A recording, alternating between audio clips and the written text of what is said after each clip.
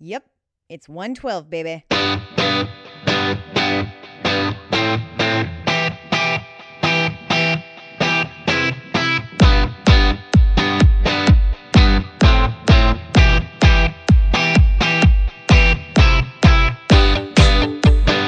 Hey, what's going on? This is Katie Kremitzos. I'm your host of Biz Women Rock. This is the place where you will hear really inspirational and really honest stories from businesswomen who have great journeys to share so that your business can truly be touched by it. I've got a great story to share with you today, but before we begin, it is time for our Biz Women Wednesday series.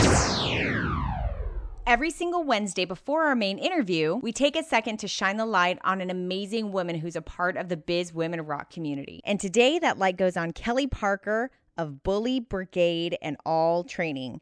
Brigade is a very hard word to say. My goodness.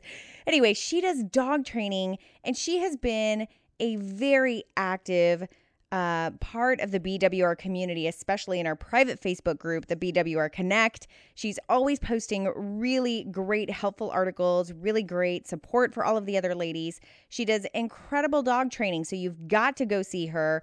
She specifically loves pit bulls and any pit bull mixes, but she works with all sorts of dogs. So Kelly, great job for everything that you're doing. And thank you so much for being such an active part of the Biz Women Rock community. If you want to find out more about Kelly, or you want to find out how you can be highlighted in our Biz Women Wednesday series, just go to bizwomenrock.com. Now let's get on with the show. Do you remember when you were a little kid and you would receive a package in the mail and it was like the most exciting thing ever? Well, Donna Khalife, who's my guest today, has created an entire business out of giving kids that kind of joy and doing it in a way that includes hands-on learning. She and her sister created a company called Surprise Ride, which is really a hands-on activity box that gets delivered every single month. Some of her packages might be, the history of a volcano and what a volcano does, and then it actually includes like a real volcano piece, or one about birds, which of course I would love to have. And, like you end up building a birdhouse. So they're very activity based. Just really creative. Anyway, during this conversation, she goes into all the components that really make her business run, how, even though it's a really customized and personal box and product, they still have really automated a lot of it, which is very interesting. She talks about her experience on Shark Tank and the effects that that's had on her business, what kind of retention rate she has with renewing clients. Just really awesome conversation about the intricacies of her business. So I'm really excited for you to hear this one. So let's roll. Donna, what's going on, girl? Thanks so much for being on the show. Thanks so much for having me, Katie. It's a pleasure to be here. I'm very excited that you're here. We have a lot to talk about in your business. I have to say at the forefront, I find your business as a model very, very interesting, and just the product that you have created really awesome. And I'm really excited to share with everyone your philosophy on things and how you've done it. But I found it very interesting that you were actually born in Dubai, and then, moved to Canada as a young kid. Can you talk a little bit about that? I think that's just really interesting and probably has a lot to do with kind of who you are today. Yeah, sure. It's certainly been an interesting journey. So every one of my family members, I'm one of 4 kids, was actually born in a different country. So, and there's really no good reason for that. When I was a little kid, there was a war in Lebanon, and it kind of displaced a lot of people trying to find a better home. So I was actually born in Dubai, and then we moved back to Lebanon when I was a little toddler, and then had to leave in the middle of the night, during the war when I was 6. So we ended up in Cyprus, actually. We left by boat, ended up in Cyprus, wow, and then made our journey to Canada, which, was a very welcoming place for us. And that's really where I consider home growing up. That's where my childhood memories kind of were made. Right. And since then, we still moved around a lot. When I was in middle school and high school, went to a lot of different schools. I've lived in a lot of parts of the U.S., from Massachusetts, Boston and New York, down in Texas. I've lived in L.A., now I'm in D.C. So I've really gotten a good feel for all the different cultures in the U.S. And it's been so much fun to just meet people from different parts of the world and learn about different cultures. And I think that's really shaped kind of who we are now as people. Do you remember, like, do you have that actual memory of kind of like escaping in the middle of the night to go to Canada? Yeah, it's funny because so when I was a kid, I didn't even realize that was the memory I had. It wasn't until I was older. I was telling my mom once, and I said, and she told me about this boat trip, and I said, oh, I definitely remember that because I was actually wearing my brother's Superman shirt. And it had a giant S on the front, and we fled in the middle of the night, and you couldn't have any light, peering from the boat because enemy ships might see that, and then bad news for the boat. So, you couldn't even light up a cigarette or turn on any light. And when they completely shut off the lights, my shirt was beaming with this glow in the dark S. Oh no, that's crazy. So I was so frightened. I had no idea that his shirt actually glowed in the dark, which would have been really cool under different circumstances. No kidding. Yeah, so I distinctively remember that night and just kind of hugging my mom and trying to make it stop glowing.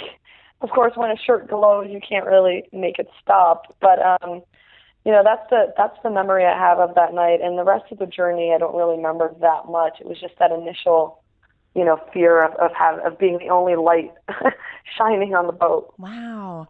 So when were you first kind of like bitten by the business bug? I mean, tell us a little bit about kind of the start of your career. Like, when did you start knowing that you were like a businesswoman? Yeah, that's a great question. When I was in college, I actually started out as a biomedical engineering major, so it's completely different. I loved math and I loved biology, but I was sort of afraid of hospitals. My empathy kind of got the best of me when I was in a hospital, and I just get really sad. So I thought, well, how can I combine these? And I decided I was going to be a biomedical engineer. And then I got scholarships to do just that, and I just didn't really enjoy those courses when I was in school, and I started looking for another major. My parents weren't really excited about that. When you come from an immigrant background, there's sort of only certain careers that your family supports you with, and it's, become a doctor, an engineer, or a lawyer. That's kind of how they see it. So when I decided to major in finance and in international relations, my parents kind of looked at me and said, majoring in business, you don't really need to major in that. People can start businesses without a major in business. And while, I certainly agree with that, I think the education is immensely helpful. And I think the level of business that I was dreaming about was completely different than the one maybe that they thought I was going after. Well, what was that? Because, I definitely want to slide in here into the fact that you are very much into social entrepreneurship. So talk a little bit about sort of where, you're getting this education about business, but, coming from the social impact landscape that's a whole different thing about it. So explain a little bit about that.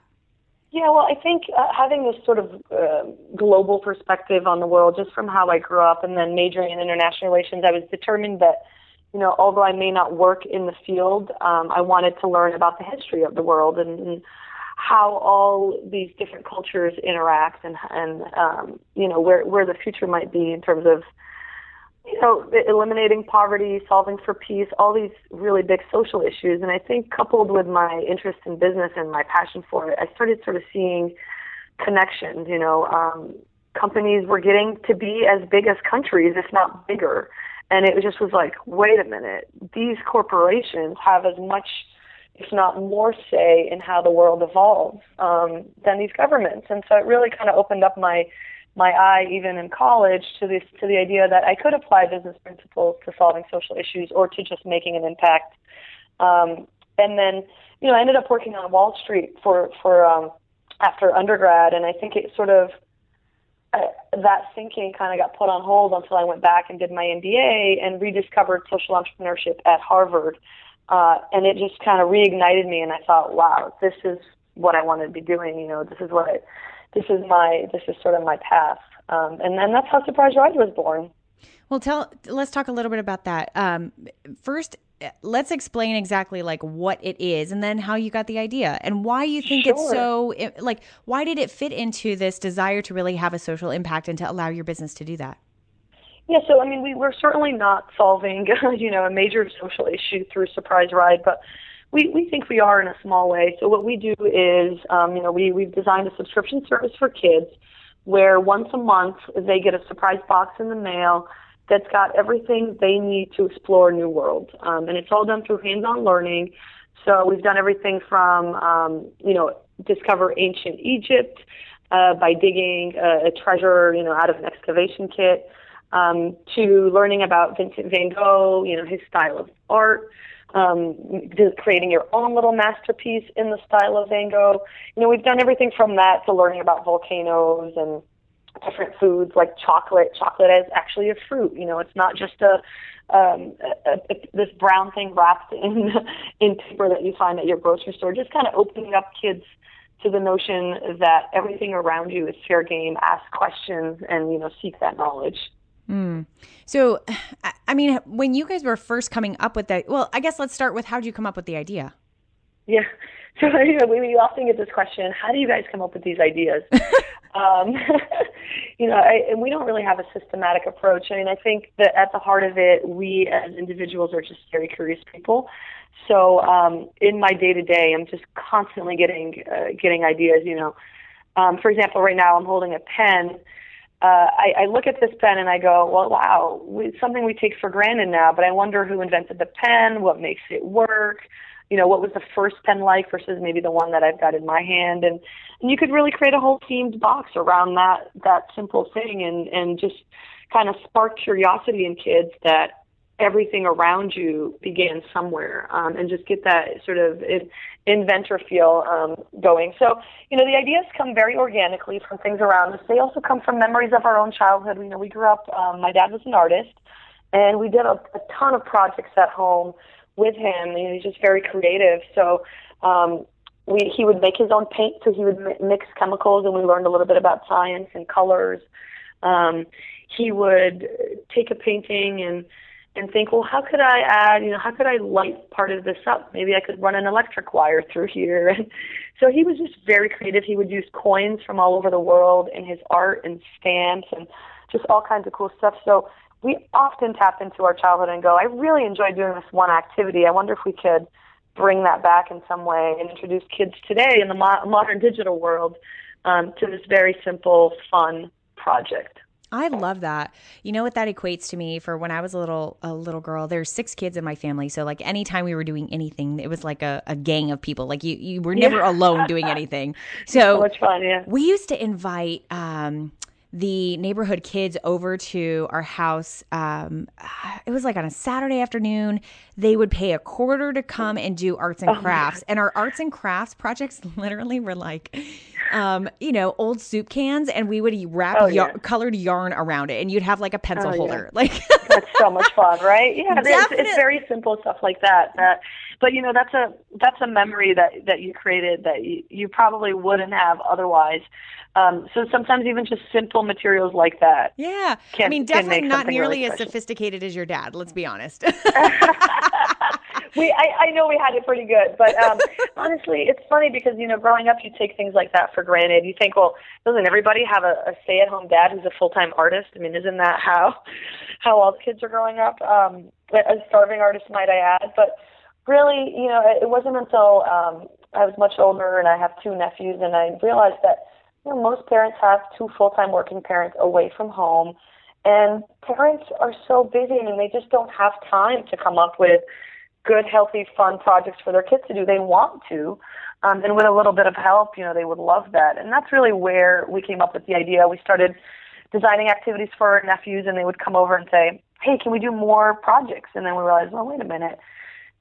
They're really enjoying this. I wasn't sure if they would, but they really love it, and they're learning. And how can we now scale this and offer it to other families? That is so cool. So, go into what your actual business model is. Like, how do you guys have this set up, and how do you generate revenue? Yeah, so, we're a subscription-based model. It's pretty simple. It's similar to kind of your classic magazine model where you might order a magazine for a set number of months at a time, or just have it come once a month and, choose to cancel it at some point. But we really bring that magazine to life. So what we send you is a box with all the supplies and instructions you need to explore a new world or a new subject. We always include a book and a snack in the boxes, and we add, for instance, in that Egypt box, we had papyrus imported from Egypt, so kids could really feel what that was like. So it really rounds out that experience and makes it memorable for them. But, from a profitability perspective, it's a really very simple business model. I mean, it's the expenses against those revenues are all the costs that goes into designing the activities and adding value to those kids, and also just the supplies and the books and the snacks and all that good stuff that goes in there. Well, I was going to ask you, are you actually customizing and creating the product, the actual things that are going inside, or are you're using a book about Egypt and this is one that you really love, and so you're going to, buy all of those in bulk and actually put this package together? Like, where are you getting all those little pieces that go inside the box? So we do a little bit of both. We source a lot of our products from companies that sell to educators. So things that you might, so in some cases, the education system is just so diverse. Some kids get exposed to a lot more stuff than others. So there's companies that sell to educators that we source a lot of our product from. And then there's things that we get from, other places. I gave you the example of the papyrus. We felt it was really important to add that. We also got chamomile tea from Egypt for kids to try. We did a volcano theme box where we got them a piece of lava rock for them. You just learned about volcanoes. You built your own. You erupted it. Now here's a piece of a real volcano. Wow. And we sourced that from landscapers. Yeah. So, that's what takes a little bit of, a lot more, I would say, research and work. And then finally, we do design a lot of the stuff ourselves. We did a really fun superhero theme for the month of October this month. And we designed a whole book that teaches kids how to draw comics. And that was a complete, surprise ride design. We've got an amazing illustrator on the team and who did everything from scratch. So it's kind of a mix, I would say, overall. But it's nice to have that one constant, that those companies that sell to educators, because it does create a little bit more consistency. Now, this seems like a very logistical, detailed business, and sort of bringing these pieces together to be able to make this box. And then, I know you guys, your major sales all happen online. Like, people are coming and finding you online. Yeah. They're, clicking yes, subscribe me, and then they get their box automated. How are you actually scaling this? Like, because I can imagine that probably your first steps are really just to make these processes as efficient as possible, but there's still a lot of manual labor that really goes into putting all this together. So what are your plans on scaling, or how have you seen success in actually scaling this? Right. Well, we design everything, in-house, obviously, at our offices. We have a Montessori school teacher on the team as well. We test the activities on kids, on parents, to see if they can follow the instructions and things like that. And once we have a box designed, at that point we order kind of the inventory in bulk, and we have it shipped to our fulfillment center that then packages it and ships it out to customers, as according to how we'd like it displayed and so forth. So, in that sense, that final piece, the operations are actually fairly simple. Once a month we have a huge shipment of boxes that go all over the country to kids, and they're addressed in their name because kids love to get mail. Right. So it's a lot of fun, and so really that initial design process is what takes time. And we've got, by now we've got kind of systems in place and things that we are aiming to deliver through that experience, that we make sure we check the box off, and all those testers that really help facilitate that process and make it a little bit more scalable. And it is fun, and you definitely make it a unique experience. Like, I was on your website, and there's you can click on the link to actually have somebody print out their own personalized written card, and there's all these really great designs. And I just thought there's a lot of I'm always fascinated by businesses who can make something so personalized and customized, but make it in a way that is automated and scalable. I think that's a very, very hard thing to do. It's very special. So it sounds like you guys have really done a good job doing that. It is a difficult thing to do. I mean, I think that you sometimes I think if you just take things in steps and you just start small, you handwrite those notes and you just think about every single customer in that initial group of maybe 100. Right. And then you start implementing some automation there, even if it's just for you to get notified when someone does add that gift note or what have you, just those little steps. And then, as you grow, you add more automation and so forth. But ultimately, you just have to always be thinking, how can I make something more efficient? And having spent a number of years working in investment banking where the hours are just so long, I think I was trained very early on to think about efficiencies in the process. Otherwise, you never got to go home and you never got to sleep. So Right. I was very good at thinking, from a young age, how can I take the step that I do every day? How can I make that take me less and less and less time? And then how can I delegate it to folks who are maybe better at it than I am? I think that's a really important thing. And as a startup is, your time is valuable and there's some things you're good at and there's some things maybe others are better at. And just learning to get those things off your plate can make a huge difference. Well, and that brings me to the fact that you and your sister run this company together. So what role do you have? Like, how do you spend your time and how do you guys make sure that you're not stepping on each other's toes? Oh yeah, that often comes up too. I mean, I think we really embody the roles and the titles sort of that we took on early on. So as CEO, I really focus more on the brand and thinking of strategic partnerships maybe that we would, we would do with Surprise Ride. Certainly the fundraising aspect of things and the hiring and things like that.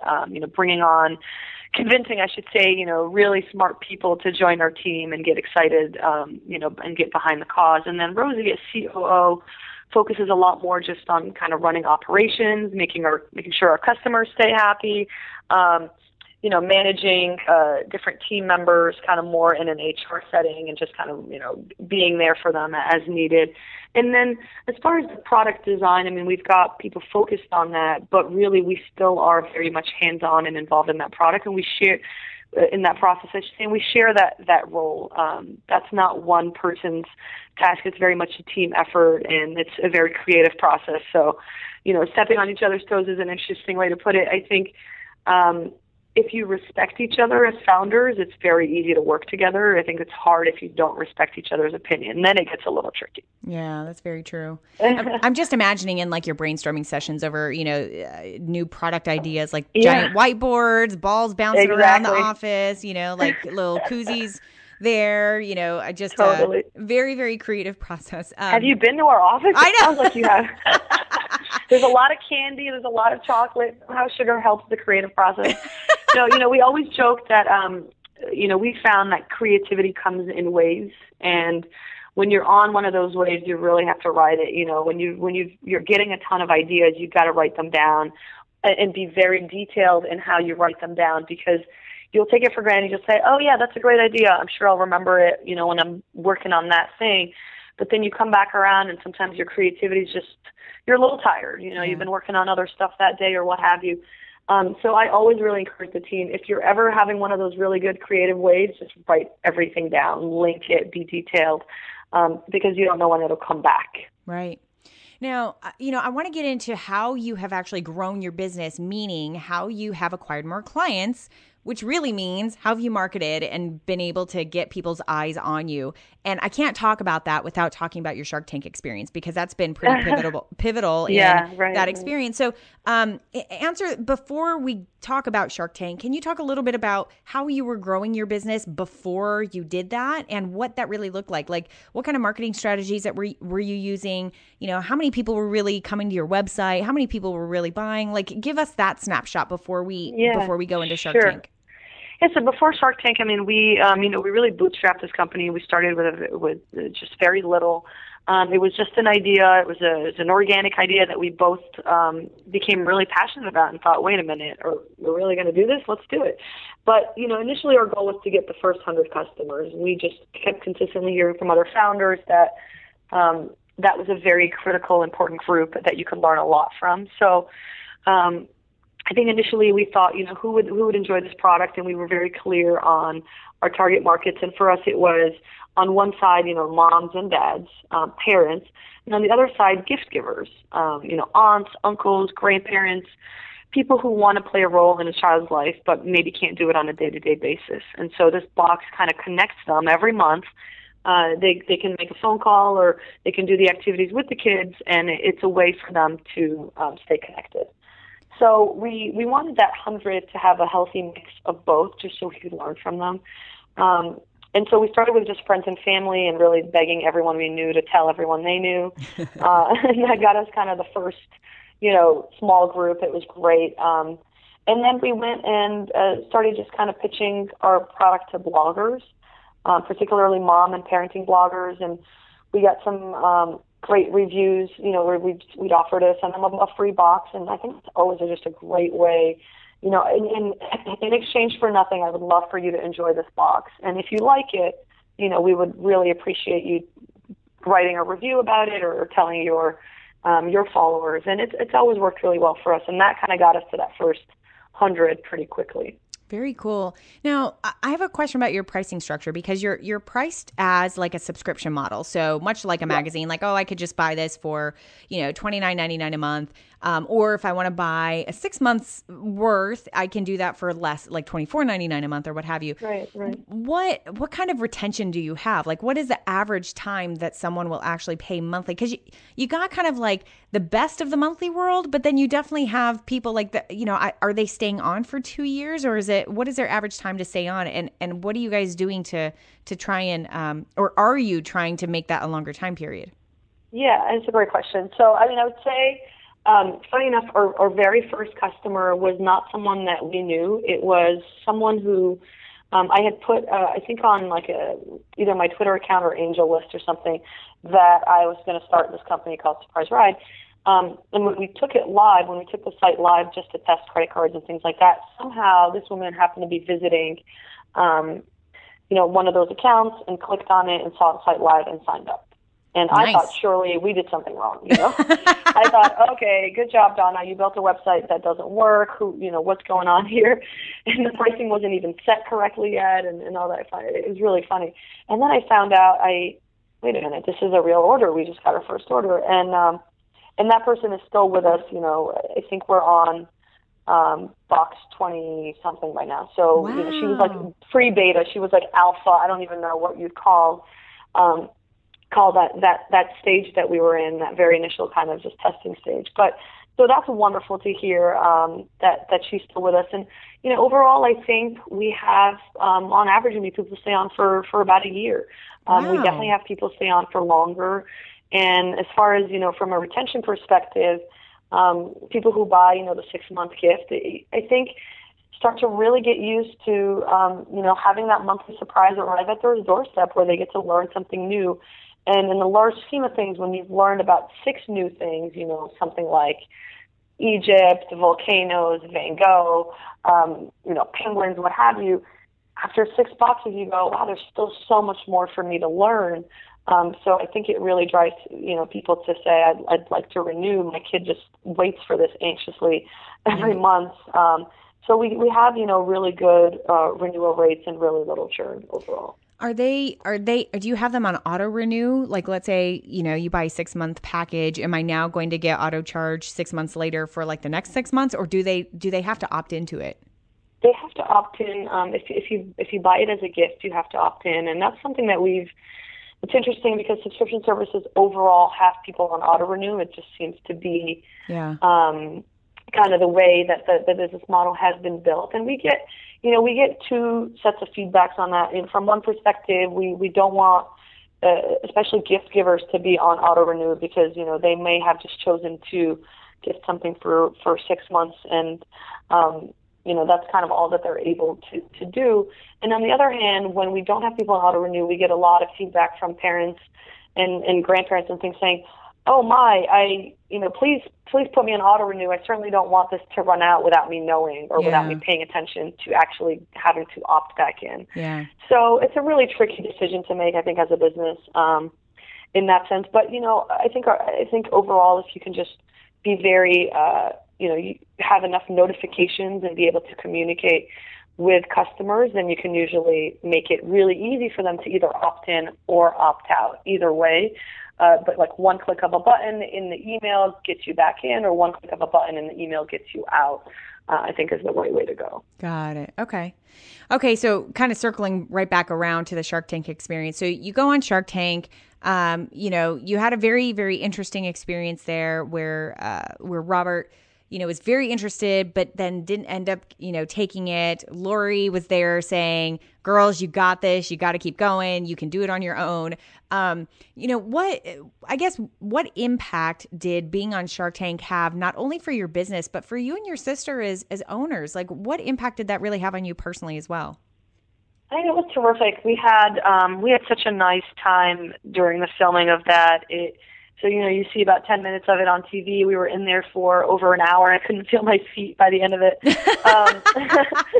It was such a nerve-wracking experience just in prepping to be on, one of my favorite shows and getting in front of some of my, people that I watched on TV since the beginning of Shark Tank. So it was very nerve-wracking in the prep phase, but we really had a very nice conversation with all the different sharks while we were there.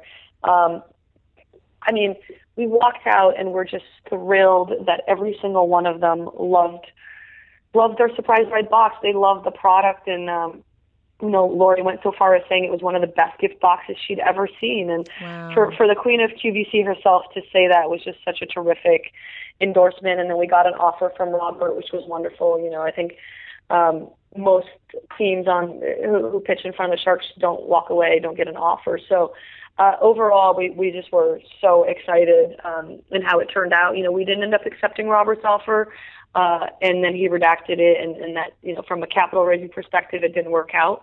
But, that's not something that we could have done any differently. I think overall it went as well as we would have liked, and it was just such a positive experience. So what kind of numbers did you start seeing after Shark Tank? Because all of a sudden now you've got this mass broadcast sharing and tons of people learning about your business. So what impact did that immediately have? It's interesting. You go to film for Shark Tank, one of your favorite shows, and you're not even sure if it'll air. So, to not bias the investment decisions, they don't actually air all the teams that film in front of the Sharks.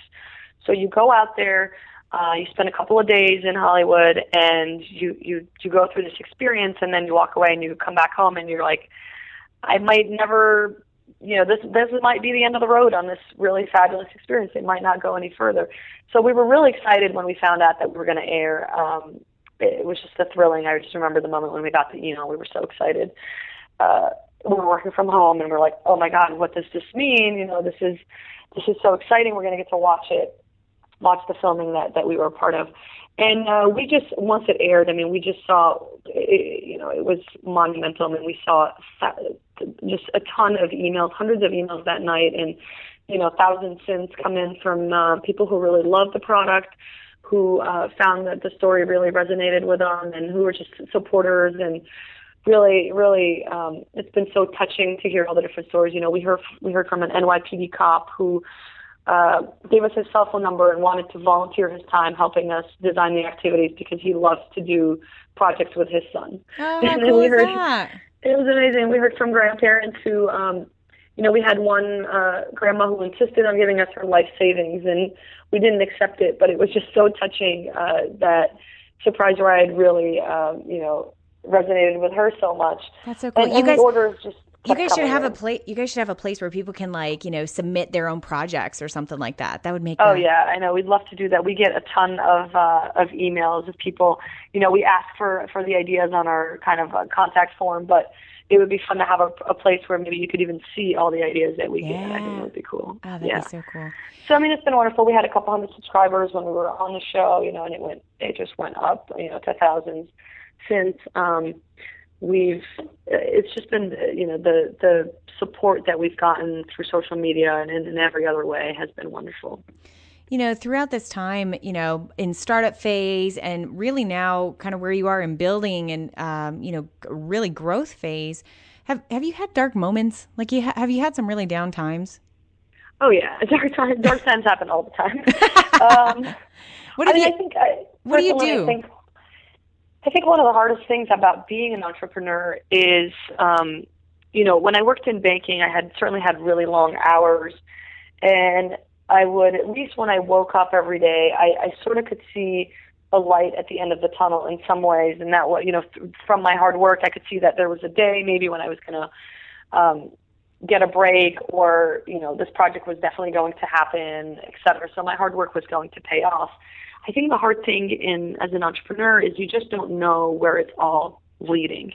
It's kind of hard a little bit to see that light at the end of the tunnel sometimes, and that's probably one of the hardest things. The unpredictability is just taken to a whole other level than any other job I've ever been a part of. So during times like that, I find that it's really helpful to have a co-founder or a team that can remind you, why you're so passionate about this when you just feel exhausted, or when something goes wrong, like a product shipment doesn't come in, or something, something wrong happens, an email gets sent the wrong way, or what have you. There's a typo, things that kind of start to irk you a little bit. So I think having Rosie as my co-founder has just been wonderful, because we usually can complement each other. If she's feeling down, I bring her up, and vice versa, and I think that's been really helpful. Well, Donna, I want to move into the final part of our segment, which is the favorite 5. Are you ready? Yes. Okay, so I'm going to ask you, what is your favorite book? Ooh, that's a fun question. Well, I just finished, so I read a lot of children's books, which is part of my work, but it actually brings me a lot of joy. It's great for the imagination. I just finished reading Treasure Island, Really? which is an old classic, and I would encourage everybody to just grab a copy of a fun, young children's chapter book and read that. You get through it so much faster, and it's a great break from your everyday life. How about a favorite business tool, like a tool that you use for your business that really makes life great? Ooh, that's a good question. This is probably a really simple, easy one. It's Google Docs. We use Google Docs constantly. Anytime, it just really allows for brainstorming to happen, as a team. So if we're working on any idea, we create a Google Doc, we share it with anyone on the team, and we have them add ideas to it and then respond to each other's ideas so that it evolves and keeps moving forward. And it's just been wonderful. Everything from spreadsheets to just Word documents that we share in Google has been really great. How about your favorite toy that you played with as a kid, or maybe favorite project that you did as a kid? Oh, wow, that's a really fun one. I remember getting this kind of little set of drawers. Set of drawers? A little set of drawers. And when you opened each drawer, it had different art materials. So, one was pencils, one was pastels, one was crayons and erasers and charcoal and things like that with every drawer. And to me, it was like, oh, wow, this is a whole new world. What are all the things I'm going to create from this little set of drawers? So that really, I remember being so excited when I got that. I don't know if they make it anymore, but it was a lot of fun. All right. How about, I know you've traveled a lot, so what is your favorite city that you've been to? Ooh, what a tough question. Yikes. Okay. Favorite city that I've been to, I'd maybe say Barcelona. I just love the culture in Barcelona. It's, the people stay up late. They have dinner at 10 or 11, which I love. It's just such a joy of life. They take siestas in the middle of the day, which is fabulous. It's on the beach, but it's also got a great urban feel. Spain overall, I love. I always joke and say, if I was born a Spaniard, I'd be pretty proud. I'd be pretty happy. I love being Lebanese and American and Canadian and all these other things as well, but I just love Spain. That's so awesome. I love Barcelona. My brother used to live there for quite some time. I got to visit him. It was a beautiful city. Oh, yeah. Isn't it gorgeous? It's yes. a gorgeous city. Okay, very last question. This is a little off Sure. the wall. I believe that it is very important as a businesswoman to constantly not take yourself seriously, to, really let out the stress for, this entire journey. So what do you do to be goofy or to make sure that you're not taking yourself so seriously? Oh, that's a good question. I think that, your people in life root you the most. One thing is to stop talking about business at a certain time or in certain places, such as, where you sleep. It's really hard when you build a business you're constantly thinking about it and you constantly have new ideas that you want to share. But I found that it really helps to just not talk about it when I'm at home. It reminds me that, when I'm at home, that's just me. It's just myself. I'm still the same person, who played outside when I was 10 and, now loves to go watch a movie or go for a walk or have a really nice meal. And it just kind of roots you in that you're not the business founder, businesswoman, CEO or what have you, whatever the title might be. You're just Donna. You're just good old Donna, sister to someone, daughter to someone else, partner to someone, mom, etc. And it keeps me grounded. Love that. Well, Donna, I really want to thank you so much for being on the show and for sharing your story with us. It was absolutely wonderful. I really appreciate it. Thank you so much, Katie. It's been a pleasure. You guessed it. You can find this interview at bizwomenrock.com/112. That is 112. Why should you go there? Because I have pulled out some of the best quotes from this conversation, which I got to tell you are always so impactful. They just cut right through it, give you the best of the best and really great little nuggets that can be really impactful for you. And of course, her favorite 5 are there and ways to be able to link directly to Donna and her site and how to connect with her, okay? One of the things that I got out of that conversation was actually something that she totally said off the cuff and then never went back to, which was the fact that she puts a book and a snack in every single box. I thought that was brilliant and such a great way to make it very interactive and very holistic. I really love that. So I hope that you really enjoyed this conversation today. And more importantly than that, I hope that you got something out of it that you can truly put into practice in your business that makes it move forward. Because that's what this is all about. We got to learn from each other so that we can make things move forward. I love you. I can't wait to see you on the next episode. See ya.